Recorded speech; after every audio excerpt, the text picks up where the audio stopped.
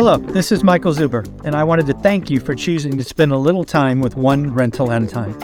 My life's mission is to help investors close 1 million rental properties. In order to tackle this crazy goal, I will need your help.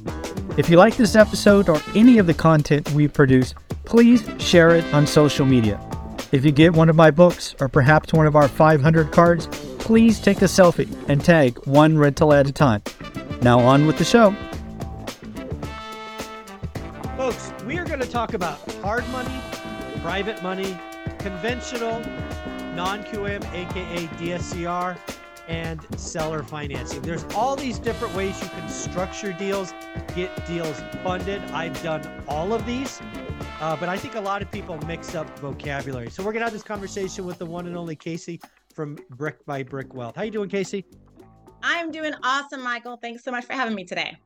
Absolutely. So we both get a lot of questions from the audience who maybe stumble across our channels or Instagram feed, and they make statements about different lending products, maybe being confused a little bit. So I thought we should talk about hard money, private money, non-QM or DSCR loans, conventional, and maybe even seller financing. So why don't you pick, ladies first? Which one do you want to talk about first?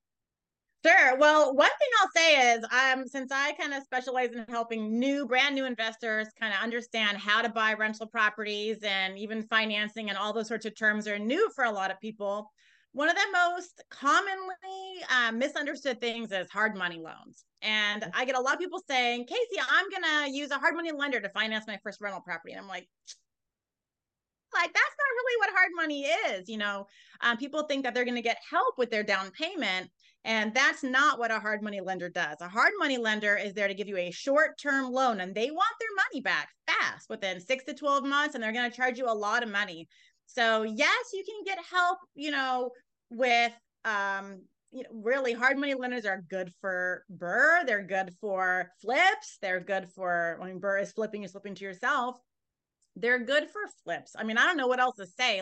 They want their money back in less than a year. And so you're still going to need to put down 20% into the initial purchase price of the property, but they'll give you the rest and they'll help with repairs, but you still have to have money to buy the first property. Even if you use a hard money lender, they're not going to give you 100% financing and 100%, rehab financing. Yeah. So I've actually used hard money, right? And what year was that? Probably 2010, 11, the banks turned off. They wouldn't lend to investors anymore. So we went to a hard money lender, and you're right. We got 70% of purchase price or value, whatever was less. So they're super conservative.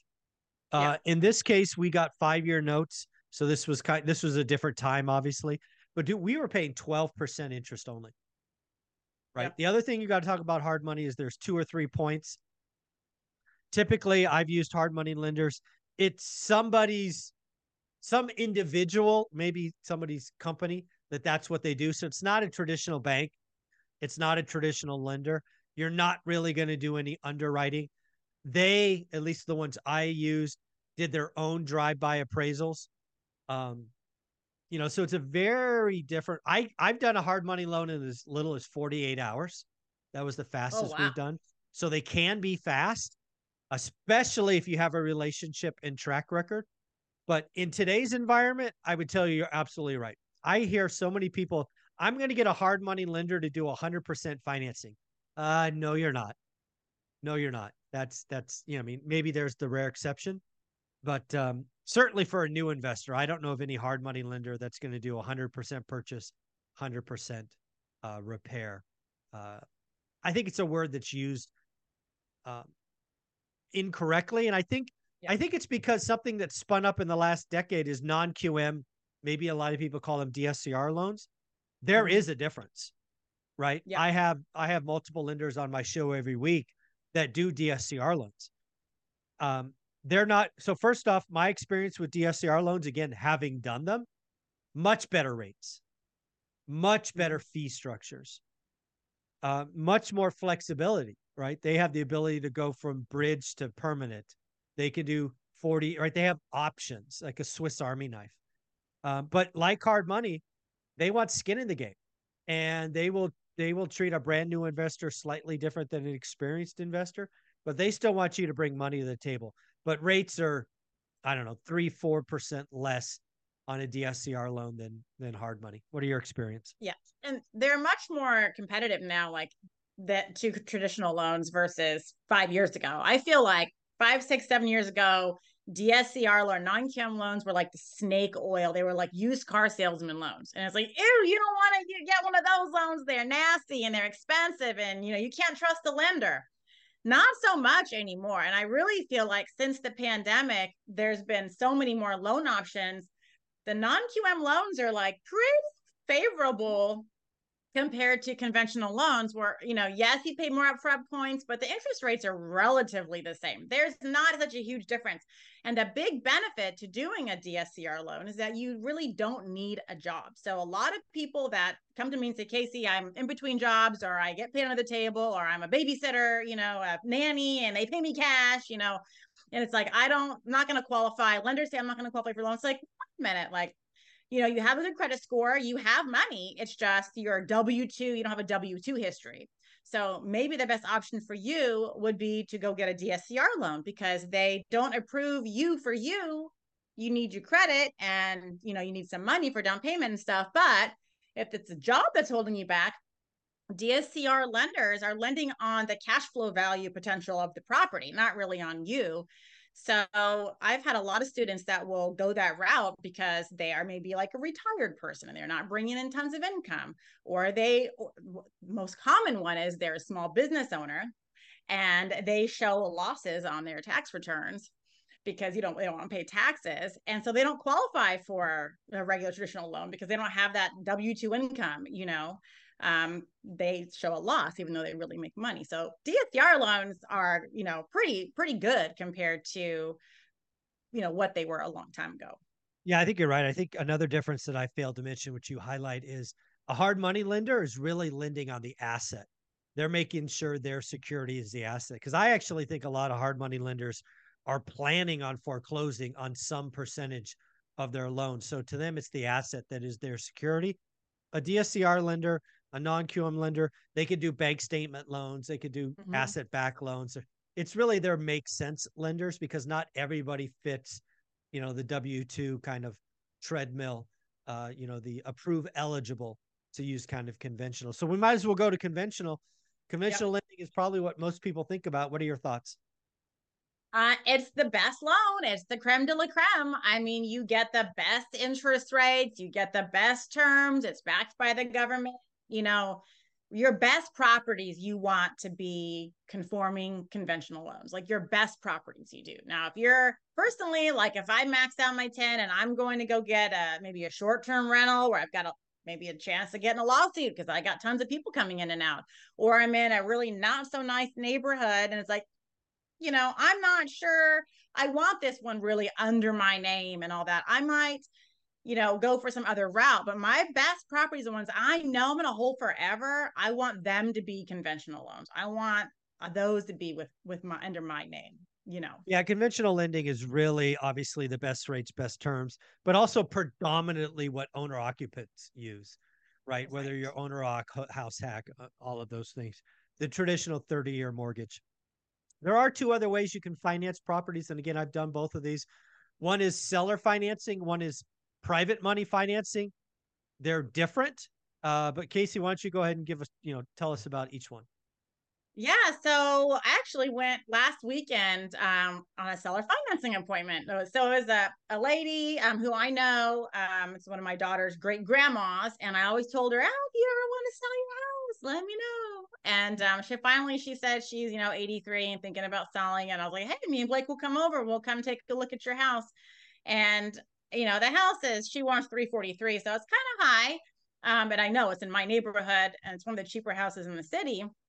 But the only way this deal is going to work for me is if it's seller financing. I'm not going to cash flow, nor do I want a $350,000 house with a 7% interest rate. And that's even buying down a little bit. Like, I don't want that. That's not, God, for the cash flow, I could buy two houses under 200 and make more money than buying her one house So I really need to have a lower interest rate. And she only owes 53,000 on it. So it would be like a sub 2 sort of deal, but she doesn't own it outright. But there are some really big pros to seller financing. And I haven't had a chance to meet back with her yet because we went to the lake this past weekend with the neighbors. But, the solution is going to be, look, you don't really need a $200 thousand check, right? What are you going to do? You're going to go rent a condo somewhere. We have to invest that money. And that sounds like a pain in the butt. How about we do low to no money down? I'll pay your note for you to the bank. And if you need some money, whatever, fine. But I will give you X amount of dollars per month, and you'll be able to kind of pay your new condo that you're renting, So she needs the paycheck more than she needs the monthly paycheck more than she needs a big equity check. Because she's 83. What's she going to do with it? She's not going to go buy something else. She's now old and going to go rent. So there's a lot of pros with seller financing because you can negotiate on all terms. And especially in a market like today where we have high interest rates and you have a seller who maybe has had the property for a long time, maybe owns it free and clear. Maybe they got this price stuck on their head like this lady does. Like, I've got to get this. I've got to get this. And it's like, okay, I'll give you that price, but I need, really low interest rate. I was talking to Blake about doing a straight, just principal reduction. Like, I'll give you $350, I'll give you $360 for your house. Straight principal reduction, no interest, but I'll give you $2,000 a month, Yeah. And that might be the solution that kind of works and if she's going to only live for so many years, this lady's amazing. She'll probably live for 10 years. I'll actually, if we do a 5 or 7 year term, which is low, and I don't like doing those. But if it's straight principal reduction, I might actually have paid down a significant portion in that time to be able to refinance with a big loan if I want to, if I don't want to pay it off. But just doing paying mostly interest up front with a low interest rate, not going to really reduce my principal very much. And if my 5 or 7 year loan term runs out, I might not have, I might not be able to refinance, especially if I do low down. But there are big benefits to seller financing that you can't get with the other loan types. Yeah, seller financing is amazing. And when you do them correctly, both the buyer and seller win. Yeah. Right. In the example that you're talking about giving her number. You're talking about essentially basically paying her rent in her next place, which, deburdens the rest of her life, which is a great way to do it. So seller finance is amazing. Typically you have to have equity, right? The seller has to have equity. There are tax benefits. There are all kinds of benefits to doing them. So again, seller financing is amazing. I bought entire portfolios with seller financing over the years. Fully recommend kind of getting to know those. But there's also private money to kind of close this out. Something I've done over the years, 2 different cycles, is I borrowed millions of dollars from friends and family. One time I paid 10 to 12% interest only. And the other time I did 6% interest only plus 20% of the profit. Because one time I was doing long-term buy and hold, and the other time I was doing flips. So again, when you have a track record, you have experience, you have a relationship with friends and family who don't want to put money in the stock market or want to participate in another asset, you can also raise private money as well. So again, hard money, non-QM/DSCR, conventional, seller, private money. These are all things about controlling assets with debt. Any kind of closing thoughts, Casey? What's your favorite? My favorite is the safe way. I like those conventional loans because I'm getting that 30-year fixed debt. It's backed by the government. I'm getting the best interest rate available. And I just feel so safe doing that. Doing the seller financing deal with this lady, it's got to work for me too. And if I'm doing because she's going to die soon, some 5 to 7 year term, I better make sure I have enough freaking equity because there's not enough 10 years. There's not a 10-year cycle for me to guarantee that I'm going to have equity. So I don't really like the risky things. Private money would be great if somebody wanted to lend me private money, but I don't also want to be in bed with someone for a very long time. And I don't really want to feel like I have to cash out, refinance, and start all the way over when I'm 10 years, 15 years down the road. Like I want principal pay down. I want 100% cash flow minus taxes and insurance. Like I'm not one of those like, oh, let's just keep doing the loans over and over again. Like, that's not my thing. So for me, conventional loans are the best. And I feel like, we've got one more we can do, I guess together, Blake and I, and then I can buy a few more. We put the last 2 in his name only. Cause I'm like, we're running out of loans. So the last 2 houses are in his name only, but we'll just few of the houses we only owe like 40,000. So okay, I'll just pay that one off. And guess what? Now I got a new loan opened up. I can go get another conventional. Just want to be safe.